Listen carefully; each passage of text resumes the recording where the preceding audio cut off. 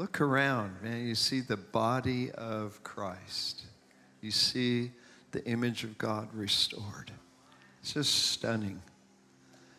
You know, we hear praise, he hears faith. You know, we see one thing, he sees something else. And thank you all for coming. It's a real honor to introduce Bishop Joseph Garlington, a man who's done everything, like, 10 talents, and he's stewarded them, and he's impacted the nation and the nations for generations. And I just want to say that if it wasn't for his input in my life, Ann's life, at key moments, that just, we didn't know were key. It was like, hey, I'm going to be in town. You want to have dinner? And the words of wisdom that came from him, direction, his blessing, his affection, all these things transformed us and kept us here. That's why we're here. We're really, no, it's amazing what happens when someone who is gifted to oversee and to direct speaks wisdom into your life. Changed our life. This is why we're here. All right. So would you stand and greet Bishop Joseph Garlington and Pastor Barbara Garlington as they come. We love you. We love you.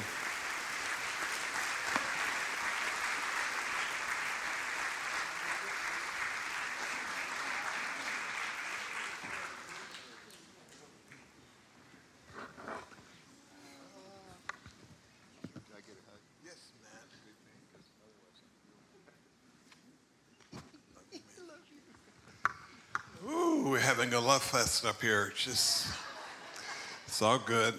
It's all normal. Ain't nothing going on. I'm sorry, I shouldn't have done that. But I can hit myself. Hi. Hello. Are you having a good time? Wonderful. I leaned over and said to Bishop, as Chandri was exhorting us and giving his words of encouragement, I was sitting there, and the Lord was speaking to me about things that he had promised years and years ago, that he was now going to fulfill those promises. And when he said what he said concerning Pittsburgh and to us, it was confirmation that Jesus is still on the throne. And we can't give up with our dreams or the words that he's given us, because he has put it all together. Our timing is sometimes so very much off, but he's right on time. And I want to thank Pastor Charles and Ann for their steadfast love, for their encouragement, their loving kindness down through the years that has stabilized us in so many ways. So thank you. Thank you, Life Center. We love you with all of our heart. Hallelujah. Amen. And to my bishop, he's my sweetheart. He's my pastor, my husband, my lover. He's all of it. Charles said he can do everything. Hallelujah.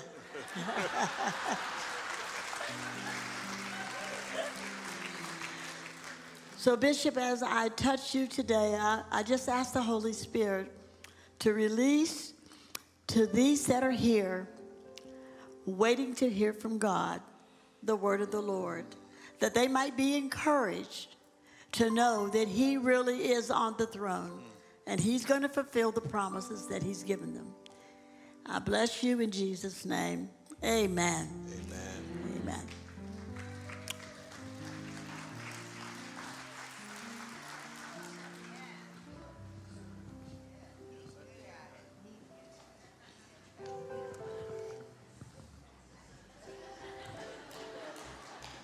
He's so good, so good, so good. So good. Jesus is so good. I mean, he is just good. I was standing here when we were singing the song, Pour Your Spirit Out, and you have to be places where you've heard the sound of revival in order to recognize the sound of revival. Revival has a sound that's associated with it, and you can't quantify it by describing it. You can only say it feels like. And your experience with tasting strawberries, it may be different than mine, but you can't say it tastes like, because it doesn't taste like raspberries. Strawberries don't taste like. Just because it has berries on the end doesn't mean everything in front of it is, in fact, because sometimes it may just be straw and no berries. But when people say, well, what's it like? And some things you can't tell people what it's like.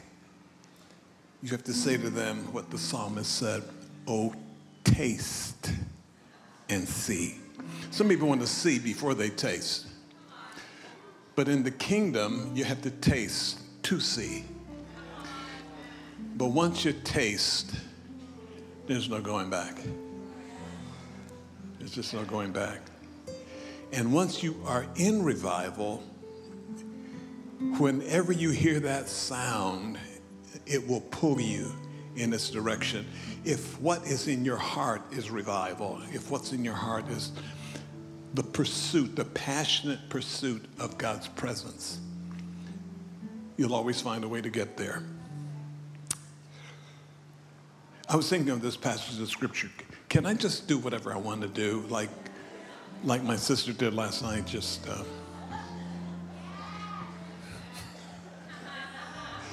there ought to be a freedom to be in the house of God when you're in it. But how did you say it? I'm asked to close, and you said I don't like closing because you're always looking for an opening. What if you're in the opening and you close it? What if God comes and says, you've been calling me? Yes, God, but we have this thing going on that we really need to do a couple of things. Can you wait over here for a minute? And and I said to Pastor David, there is such an amazing sound. Somebody say sound. Say it again. The scripture says, happy are the people who know the joyful sound. When Moses came back down off the mountain, he and Joshua couldn't figure out that there was a sound that sounds like worship, sounds like warfare, but it's not. He misunderstood and mistranslated and misinterpreted the sound. So you can be in something like this, just raised in it, and not know how unique it is. And so you enjoy it, and you go someplace else, and you say, something's missing. We fed our kids. One day, Barbara said, let's just do a vegetarian meal. I don't know if you know this, but Paul says in Romans 14, those who eat vegetables only are weak.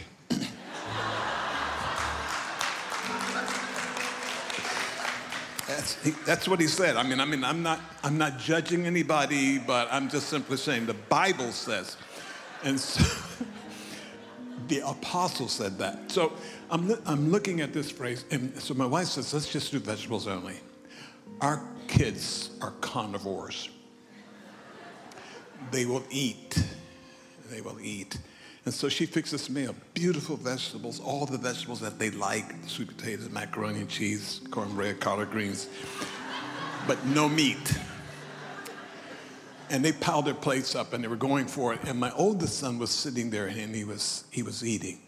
And he stopped because we were waiting for them to figure out when it was going to happen. And he just stopped and he said, something's wrong. That's what he said. He said, something's wrong. He said, what's wrong? And then he raised his eyes, he looked, and he said, no meat. And he was headed to the refrigerator. My wife said, no, we just doing vegetables. He said, oh, man. The point is, you can be in a place and not know that something is missing because you're not accustomed to having what you have all the time.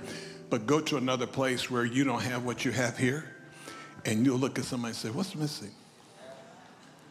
You're missing somebody who's declaring with faith and hope and joy and passion and longing, pour your spirit out. And it's not just a song, it's a request, it's a desire, it's an exclaim, it's, God. You know, God knows how limited we are in so many things, and some of the best songs have only one sound. Oh. And the sound O can fit almost anything. Did you know that? Oh. It's like I understand. Oh. That hurt. Oh, whoa, oh. But it's like God says, I know how limited you are in what it is that God's doing. And so when we are hearing a sound and it's like God is saying, hey, you want me to come down there?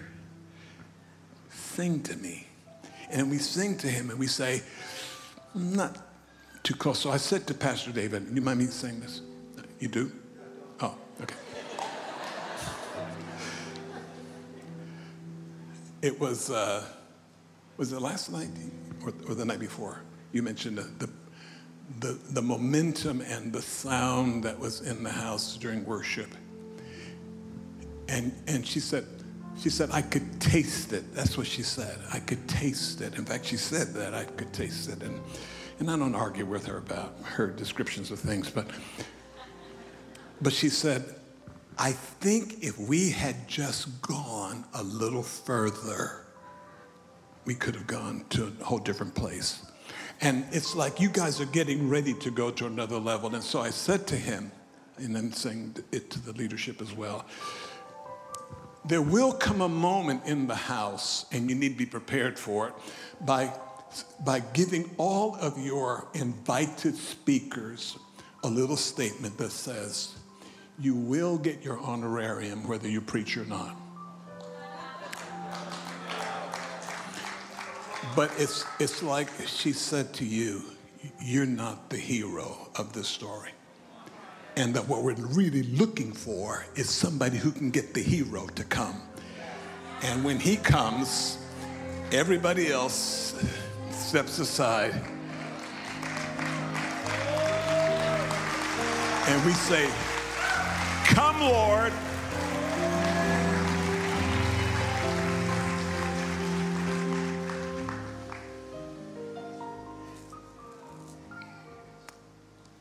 Numbers 23, 21.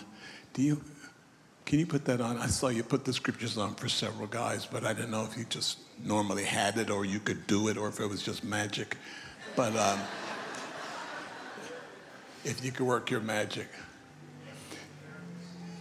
No, this is good. ESV, I've been reading ESV, at least yours anyway.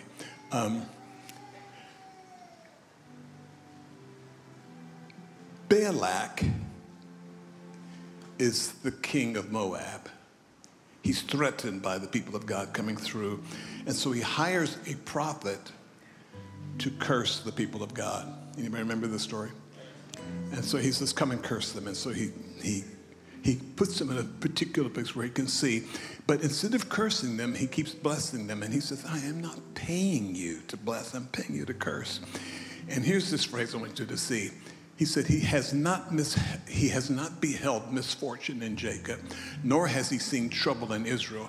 The Lord their God is with them, and the shout of a king is among them. When the shout of a king is among you, you can't be cursed. When the shout of a king is among you, even those who come to curse you have to bless you. When the shout and the anointing of a king is upon you, those who are after you can only bless you because they don't have anything to do with that. In fact, you remember the story of Saul, who was really upset with David, and he was seeking to take his life. And so he sent 2 guys to go and get David, bring him back to Jerusalem so he could kill him. The 2 guys go down to the prophetic conference where Samuel is ministering, and as they cross that line, they begin to prophesy and get into the camp meeting without registering. And then Saul hears that they've done that, and he takes, "You 2 guys, go get them and bring David and bring all of them back." And they go, and the same thing happens. They walk into the place. Do you know there's a point in God when you can step across a line, and all of a sudden you are in a place you've never been before, and you don't know how you got there. And these guys start to prophesy, and it's on them. And 3rd guy. Then finally Saul says, sometimes when you want to get something done right, you just have to do it yourself. And so he walks down and he crosses that line. When he crosses that line, he starts to prophesy. And he starts to say good things. Can you imagine you're prophesying things that you don't want to prophesy, but you got to say them anyway? David's going to be the king. He is going to be blessed. He is going to be the successor. He's going to take over. And he's getting heated up, and he's getting hot, and he starts taking off his clothes. And he takes all of his clothes off, all of his clothes. And by the time he gets to Samuel, he's naked, butt naked.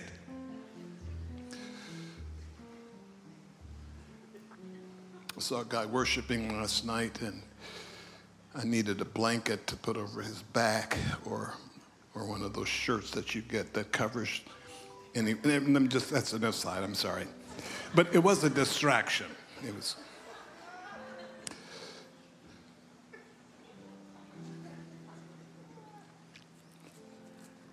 And Saul's on the ground prophesying. People who don't know that God is not a gentleman, they try to fix that up. That Saul took off his royal robes.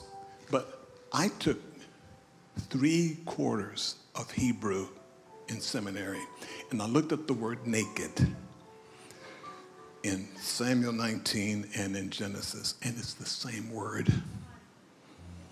When people say the Holy Spirit won't make you do anything you don't want to do, and I said, you never went to my church. And here's Saul prophesying. He's on the ground. He's prophesying. All night long, he prophesied, no clothes on. He prophesied all night long.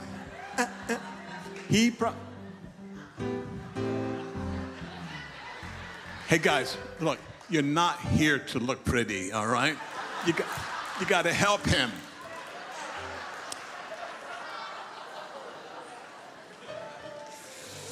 All night long. Breakthrough comes in times when you least expect it, but they come particularly when you are not concerned about preserving your dignity because you want your deliverance. And anyone seeking revival and wanting to hold on dignity at the same time, they're incompatible. Revival is like another passage, and let me just read this one to you because you won't believe it's in there. At least you won't believe my interpretation of it. It's Proverbs 23, verse 29. Hurry up. It's Proverbs 23, verse 29. It says, who has wounds? Who has wounds without a cause? Who has redness of the eyes? They that tarry long at the wine. They that go to seek mixed wine. Go to the next verse. Those who try to go to mixed wine, go to the next verse. Do not look at wine when it is red, when it sparkles in the cup and goes down smoothly. Go ahead. In the end, it bites like a serpent and stings like an adder. Your eyes will see strange things. Your heart will utter perverse things. It sounds like revival to me. You'll be like one who lies down in the midst of the sea, like one who lies on top of a mast. They struck me, you will say, but I was not hurt. They beat me, but I did not feel it. When shall I awake? I must have another drink. What I love about revival, you can't get enough of it.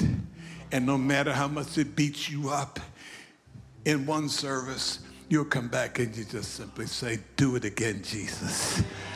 Do it one more time. Do it until there is nothing left in us that will say no, and everything in us will say yes. And then you will prophesy all night long.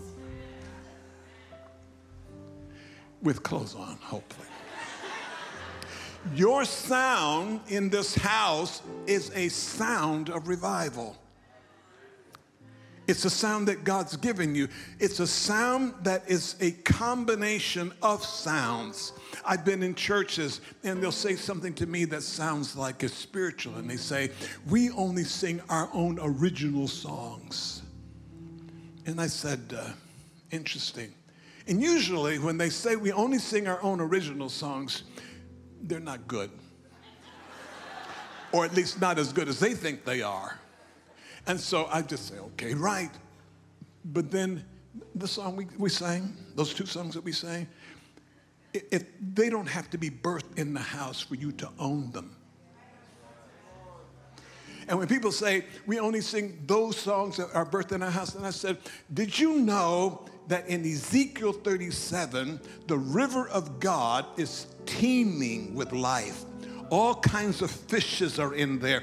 And that when you understand the river and the appropriateness of the river, you can find a river song wherever people are in the river. And when you bring those sounds together, like you've been bringing together with those guys down south, and I'm watching you and I'm watching them, and I said, where did they learn how to do that? But there's a marking of the Spirit that causes you to get where God wants to take you without you really understanding how you got there. You just wake up one day. How did you get there? I sang my way into it. I hungered for it. I thirsted for it. And I said, God, whatever you're doing in the earth. My wife and I prayed this prayer 49 years ago. If you're doing anything in the earth, we want to be a part of it. Prayed that prayer. 30 days later, I got kicked out of the denomination that we were part of. And I never associated that prayer and that experience until God pointed it out to me. He said, you said wherever you're doing, you ain't part of it. I said that. He says, well, that's what I'm doing.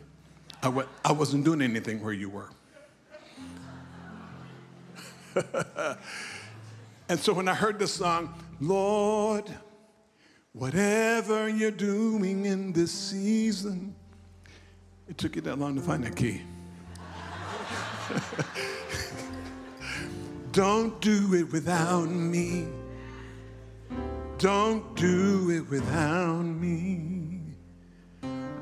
Lord, whatever you're doing in this season, don't do it without me. Don't do it without. Say it again. Lord, whatever you're doing in this season, don't do it without me. Don't do it without me. Say again. You do. Okay, you forgot the words that quick. Say, Lord, whatever you're doing in this season, don't do it without me. Now, it's not whatever. It's whatever you're doing in this season, don't do it without me. All right, come on. Lord, lift your voice. Whatever you're doing in this season, don't do it without me. Don't do it without me. Lift your voice, come on. Whatever you're doing in this season, don't do it without me. Don't do it without me. Again, loud. Whatever you're doing in this season, don't do it without me. Don't do it. Again, don't do it. Don't do it without me. Don't do it without. One more time. Don't do it without me. What I didn't realize is that songs are prayers when you sing them to God. And when you sing a song to God that has a prayer phrase in it that says, whatever you're doing in this season, don't do without me, he's going to take you at your word. And many times, because I won't pray what's in my heart to pray, but I'll sing it because it's not threatening. And so you'll sing something like, just want to be where you are. Just want to be where you are. I'll cross the hottest desert, climb the highest mountain. Just want to be where you are. And God says, he's singing it. Let's get him there. And here's one of the things I find, because they asked the question of me, what gives you staying power? Many times what you now have in your life as a staying power wasn't something you sat down and created. You looked at your life and you realized, oh, that works. That works. Staying power. Say it, staying power. So for me, staying power was when you get in a jam and you don't know what to do. You just start telling Jesus how much you love him. And if you need it, God will give you a song. And so in order to have staying power as a believer, you've got to have a worshiping capacity. Stay a worshiper. Find the song that God's put in your life in the moment that you're in it. Songs have seasons. And I call certain songs Grace Gate songs. And you say, why Grace Gate? Because when you sing it, it's like it opens a door for you to go through and find something in God you couldn't find intellectually. In moments of your great challenges, you'll hear something and a song will come like, all things are passed away, your love remains. You guys know this song? The same, your constant grace remains the cornerstone. Things that we thought were dead are breathing in life again. You cause your sun to shine on darkest night. For all you have done, we will pour out. We will be our anthem song. Jesus. I remember the first time hearing this song. You don't have to stop singing. I remember the first time I'm hearing this song, and I was sitting in the chair, and I was looking at a church that I thought, man, is this church going to make it? And here comes this song. Jesus, we oh, how we love. And it became a grace gate for me as I was worshiping and singing. He was taking me someplace. Our hearts adore. And then the bridge is something that on the recording, they only sing it 3 times. It's kind of like, our affection, our devotion, pour out on the feet of Jesus. Our affection, our devotion, pour out on the feet of Jesus. Our affection, pour out on the feet of Jesus. Our affection, come on, pour out on the Jesus we love. See, when they went to that part, I said, you went too fast. Stop going to that change and stay right there. Our affection, our devotion, pour out on the feet of Jesus. Come on, lift your voice. Pour out on the feet. Our affection, our devotion, poured out on the feet of, sing it. Our affection, poured out on the feet. Come on. Our affection. Pour out on the feet of Jesus,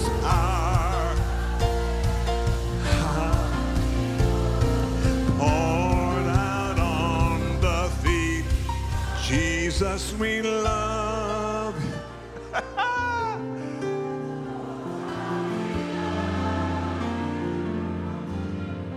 You are the one our hearts adore. Jesus, we love you. Oh, how we love you. You are the one.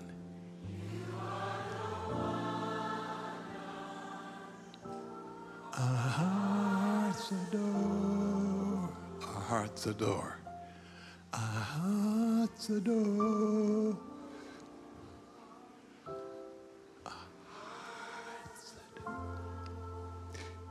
It's worship. It's understanding that you have a uniqueness about you that cannot be duplicated by anyone else. Your fingerprints, your eyes, your voice, everything about you is different, no matter what anybody says. We're not all alike.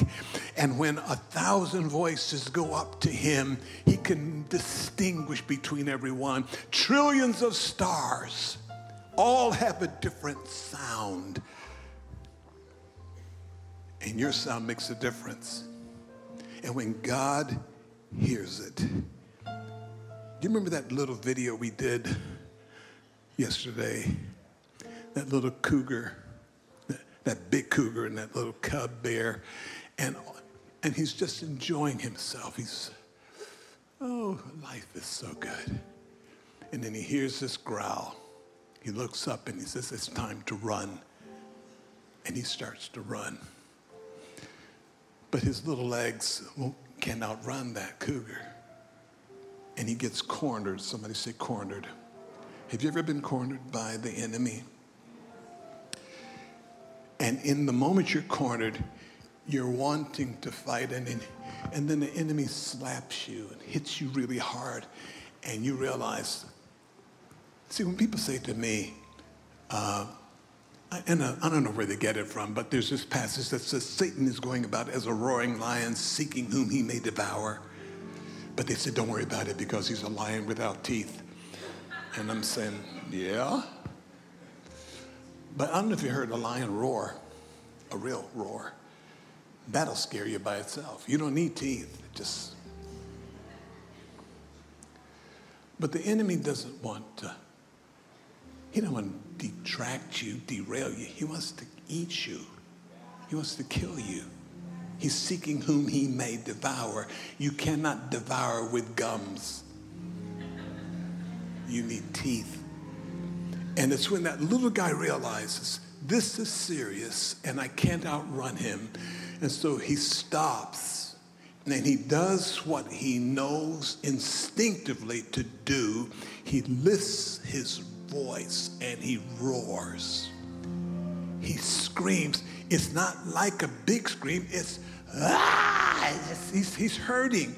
But he yells long enough until the big grizzly comes. And he doesn't see it. He can't see it because he's looking at the adversary, but the adversary is looking at who you're calling on. Here's what the scripture says in Isaiah 30. He says, I wait on high.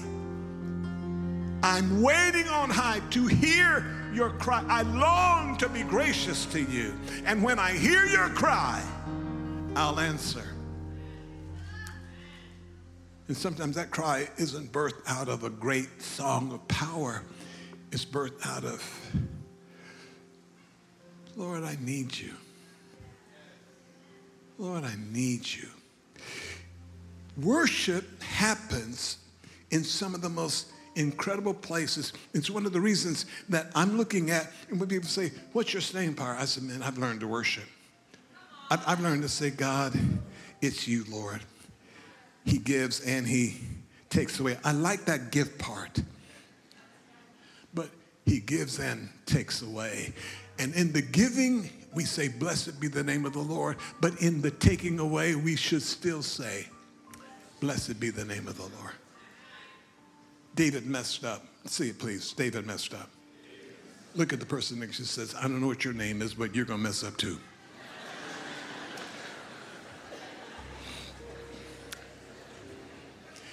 And I've learned from David, staying power isn't always related to doing it right, but it's doing it right after you do it wrong. And Samuel, or Nathan rather, says to him, oh, by the way, the baby's going to die. But David knows God. He says, you know what, I can probably stop this. And he goes and he gets face down on the ground. And he begins to seek God. And I spent a lot of time on my face.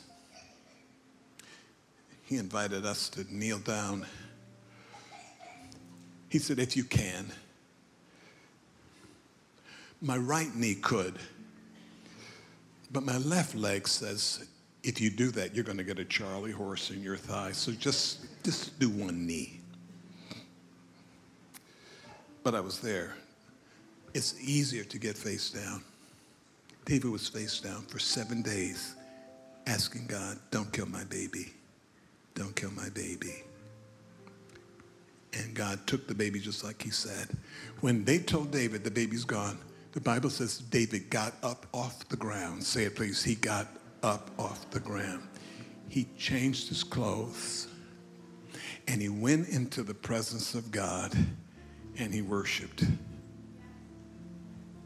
He worshiped in the face of disaster. He worshiped in the face of his offense. But the same God who corrected him was the same God who blessed him. It's the ability, if you're going to stay, if you're going to hang out, if you're going to be here when Jesus comes, or if you're going to make it all the way through, if you're going to do like her dad did, celebrate his going. Staying power requires you to be a worshiper, even in the face of your worst moments. In the face of your disaster, you worship anyway. You get your hands up and you just say, I surrender. I bless you, God. You offer the sacrifice of thanksgiving. I've learned that staying power requires sacrifices. Sacrifices are those things that cost you when you give them. David, take the offering, take the wood, take the land, take the sacrifices. All this Arana gives to you that you might worship the Lord your God. And David says, no, you can't give me my offering. God forbid that I would offer him something that costs me nothing. If it doesn't cost, it's not a sacrifice. If you can't worship him in pain, then you can't worship him at all. If you can't worship him when things aren't going your way, then you have no reason to say the Lord gives and the Lord takes away. Blessed be the name of the Lord. I lift my hands in total adoration unto you.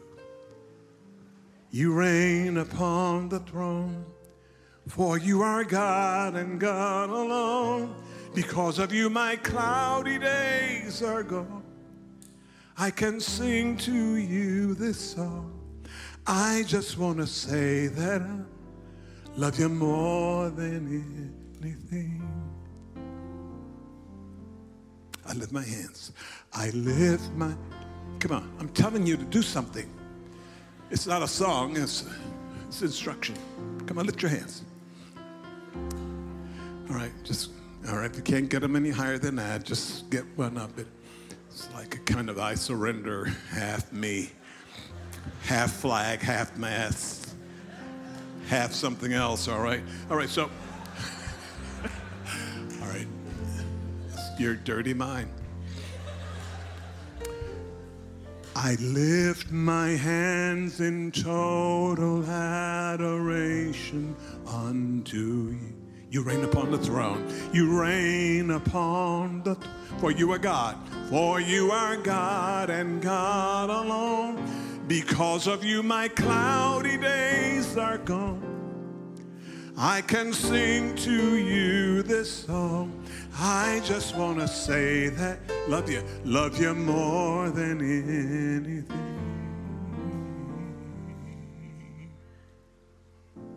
I love you, Jesus. I worship and adore you. Just want to tell you, Lord, I love you more than anything. I love you, Jesus. I love you, Jesus. I worship and adore. Just want to tell you, love you more than anything. Now, I want you to sing it as loud as you can. Come on. I love you, Jesus. I love you, Jesus. I worship and adore you. Just want to tell you.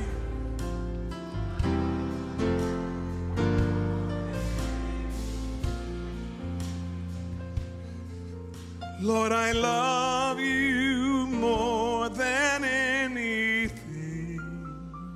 Come on.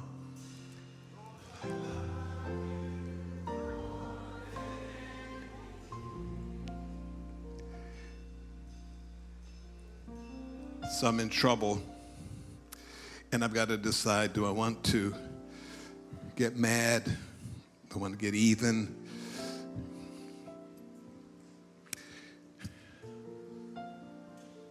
And so God, I've got several ways I could go with this thing, especially when people have not responded to you in a way that reflects gratitude.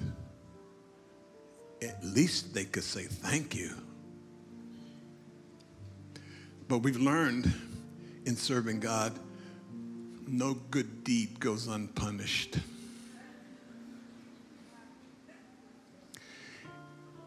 And if you think that irks you, imagine how God feels when we don't respond in thanksgiving to what he says to us.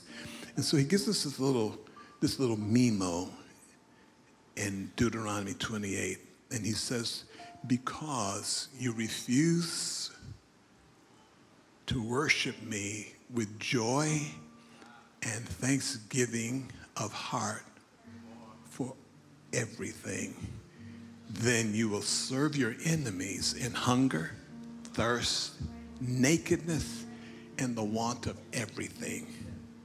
All the things, those four things, capsulize what Jesus experienced on the cross for us. Want, thirst, nakedness, and absolute poverty.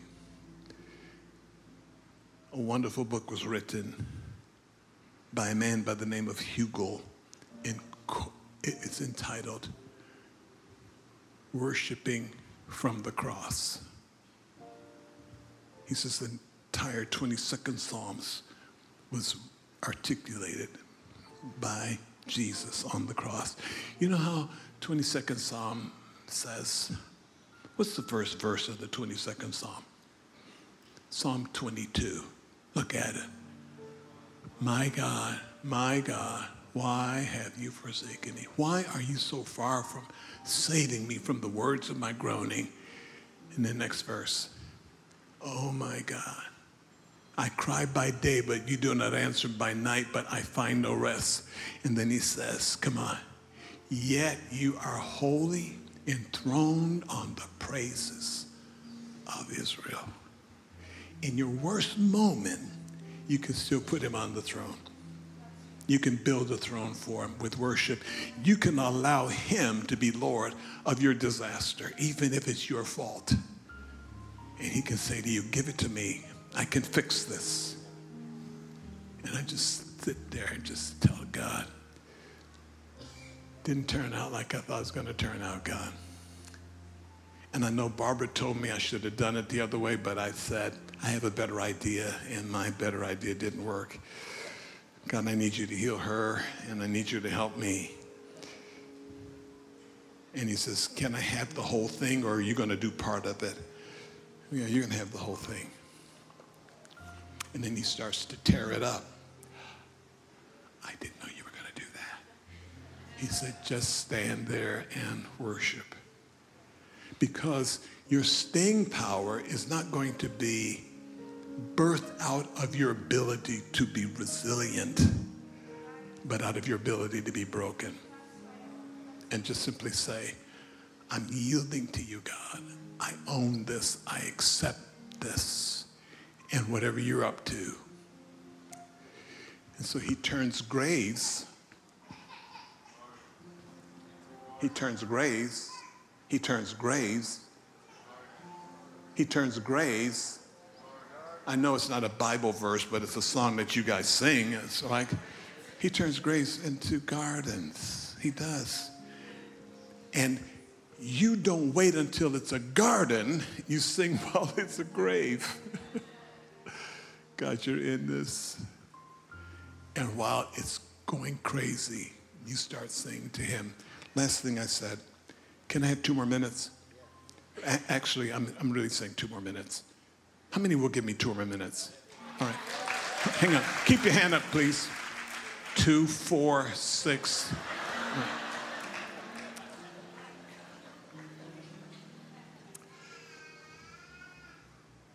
Mark DuPont is a good friend of ours.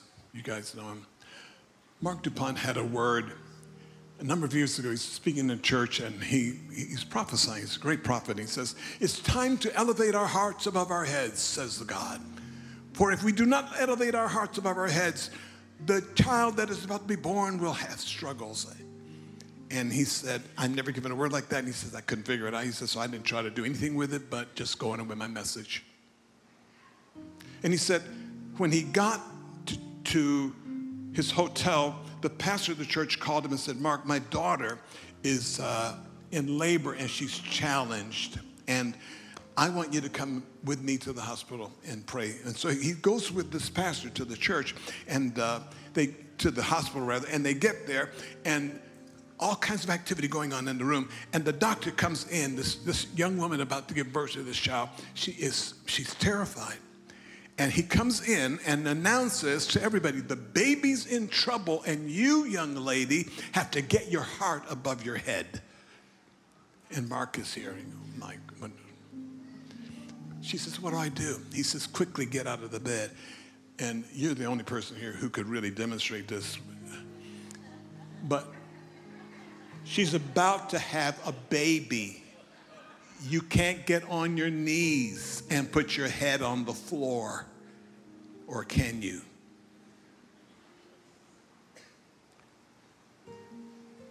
You elevate your heart above your head by getting your head down and your heart raised, and you become Mary, whose head is down, and she's wiping the feet of Jesus. When you elevate your heart above your head, you're not allowing your head to tell you which direction to go, because if you follow your heart's going to tell you to do some stuff that your head would say, have you lost your mind? No, I found my heart. And so she wipes his feet with her hair. She anoints him with this incredible, expensive perfume. And the fragrance fills the room. She does not get permission to do what she's doing, because sometimes you can't get permission to do what God tells you to do. But it's easier to get forgiveness. She walks into the room. She anoints him, puts that stuff on his head, on his clothes, on his feet, and her hair. She uses her hair to wipe his feet. I'd have to get a whole lot closer than she did in order to do that.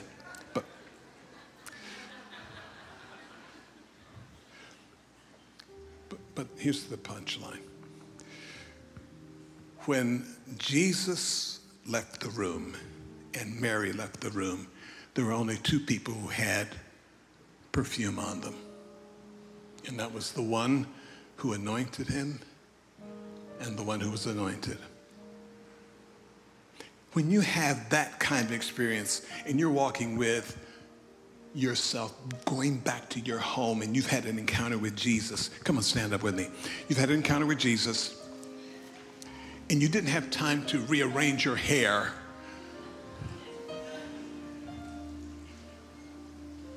And as you're walking past people, especially friends, that are looking at you saying, "Girl, what happened to your hair? Where have you been?" And the only thing she could say is this: you wouldn't understand. To try to explain the sound of revival to people who've never been in it, you have to leave that alone. If they say to you, "Where do you worship and what do you worship?" say what Jesus said when the disciples says, "Where do you live, Master?" And he said, "Come and see." Because the moment you come in to a place like this, you see what Barnabas saw when he got to Antioch. He saw the grace of God.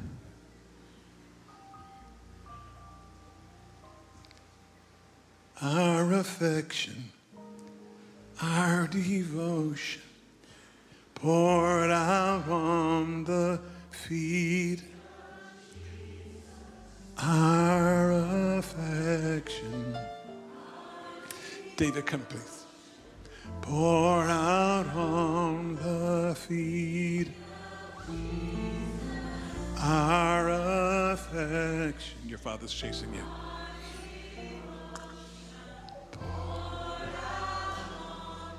Feet up. Everybody lift your voice.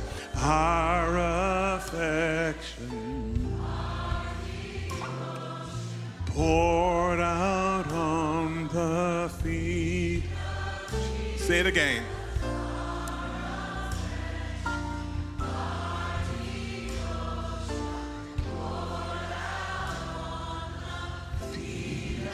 Jesus, we love you.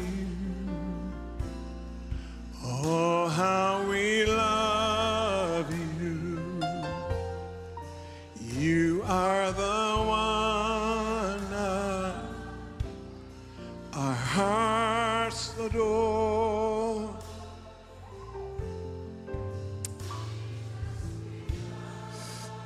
Would you come and just lay hands on that pretty little lady over there? Yes, you, with the red hat on. You can stay, Ann. You've done an amazing job.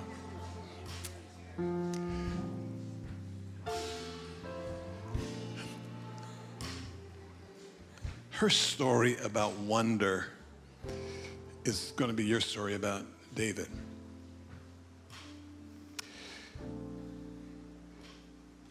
God said to tell you you're raising a champion. And you've already begun celebrating who he is and worshiping with him. But in her womb, in her belly, is a major voice for a generation that's waiting for a Samuel. And we live in a time when children are precocious. Samuel was precocious. David's going to be precocious. Wonder is precocious. When Wonder stood up in the seat and looked at the little girl and said, "Be quiet. Stop it." She stopped it. There's authority there. There is, and it's not just this David that she's carrying. There are Davids in this house, male and female, who have a heart for the kingdom. And this sound that's in this house is not just for this house. God intends for it to be dispersed. We're carrying it home. I saw Amy on the floor. You owe us. I said, "Bishop, will you ever give it up?" No, man, I'm milking this thing.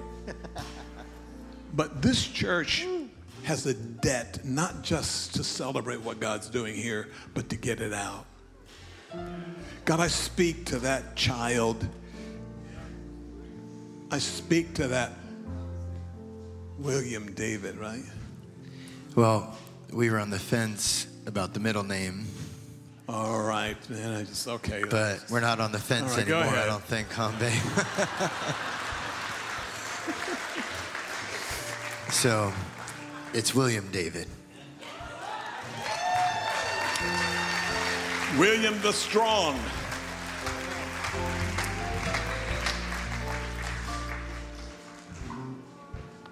We need to see that this place is an incubator.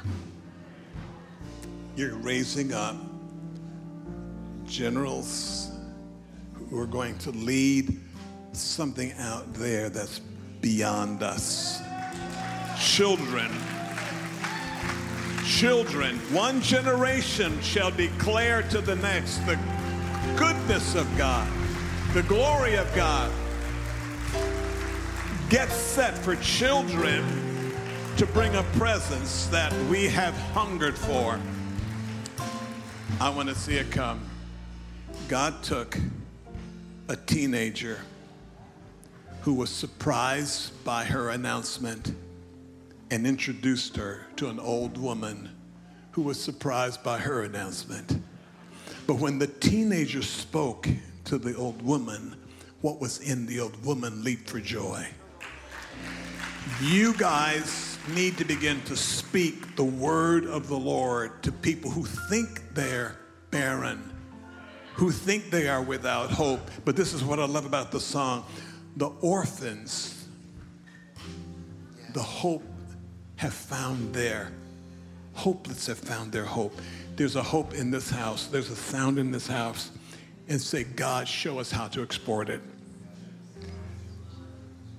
Just say that. Say, God, show us how to export it.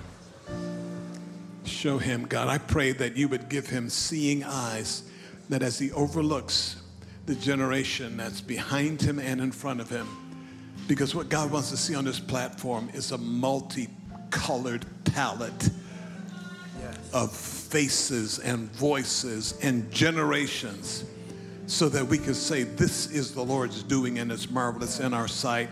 That this church will have staying power because it will have young and old together doing what you've called them to do.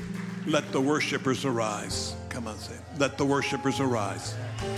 And so we call them in from the north and the south and the east and the west. And we say, come in Jesus' name. Amen, amen, amen. I love you. I love you. I'm not just saying I like you, but I love you. Love you guys. This is an amazing place. Don't mess it up, okay?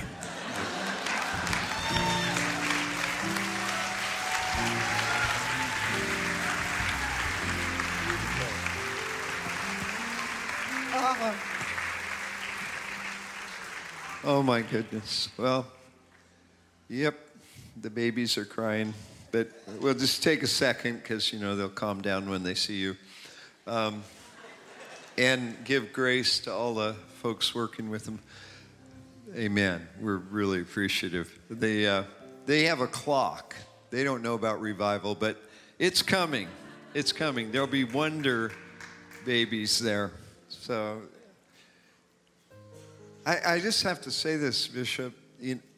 Years ago when we were in the casket warehouse on 13th Street in the hood, Kent Henry was with us, and he prophesied about the young Daniels and Esthers and Davids that God was raising up in this house. And that was like 20 plus years ago. So some of the young adults you're seeing here are that word, and your word just sent it into future generations. And we receive it, and we lived by that stuff, because when you're there on 13th Street, if you don't hang on to the word of the Lord, you should just quit.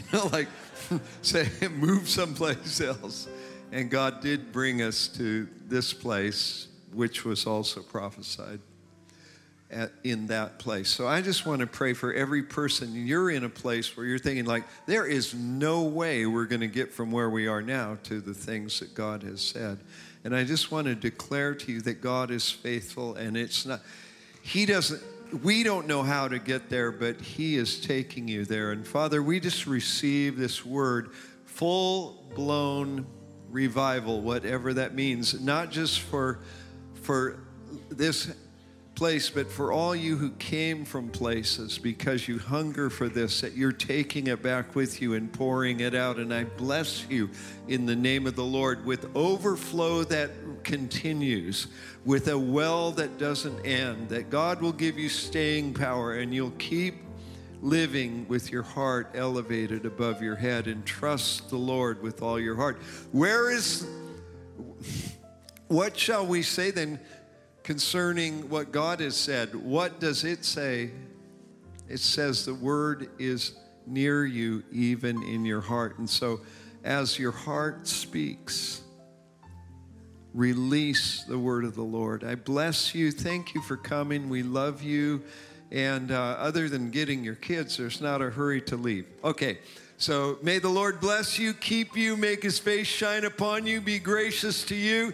May you know that He's smiling at you, and may His peace be upon you as you bear His name. Amen, amen. Shalom, shalom.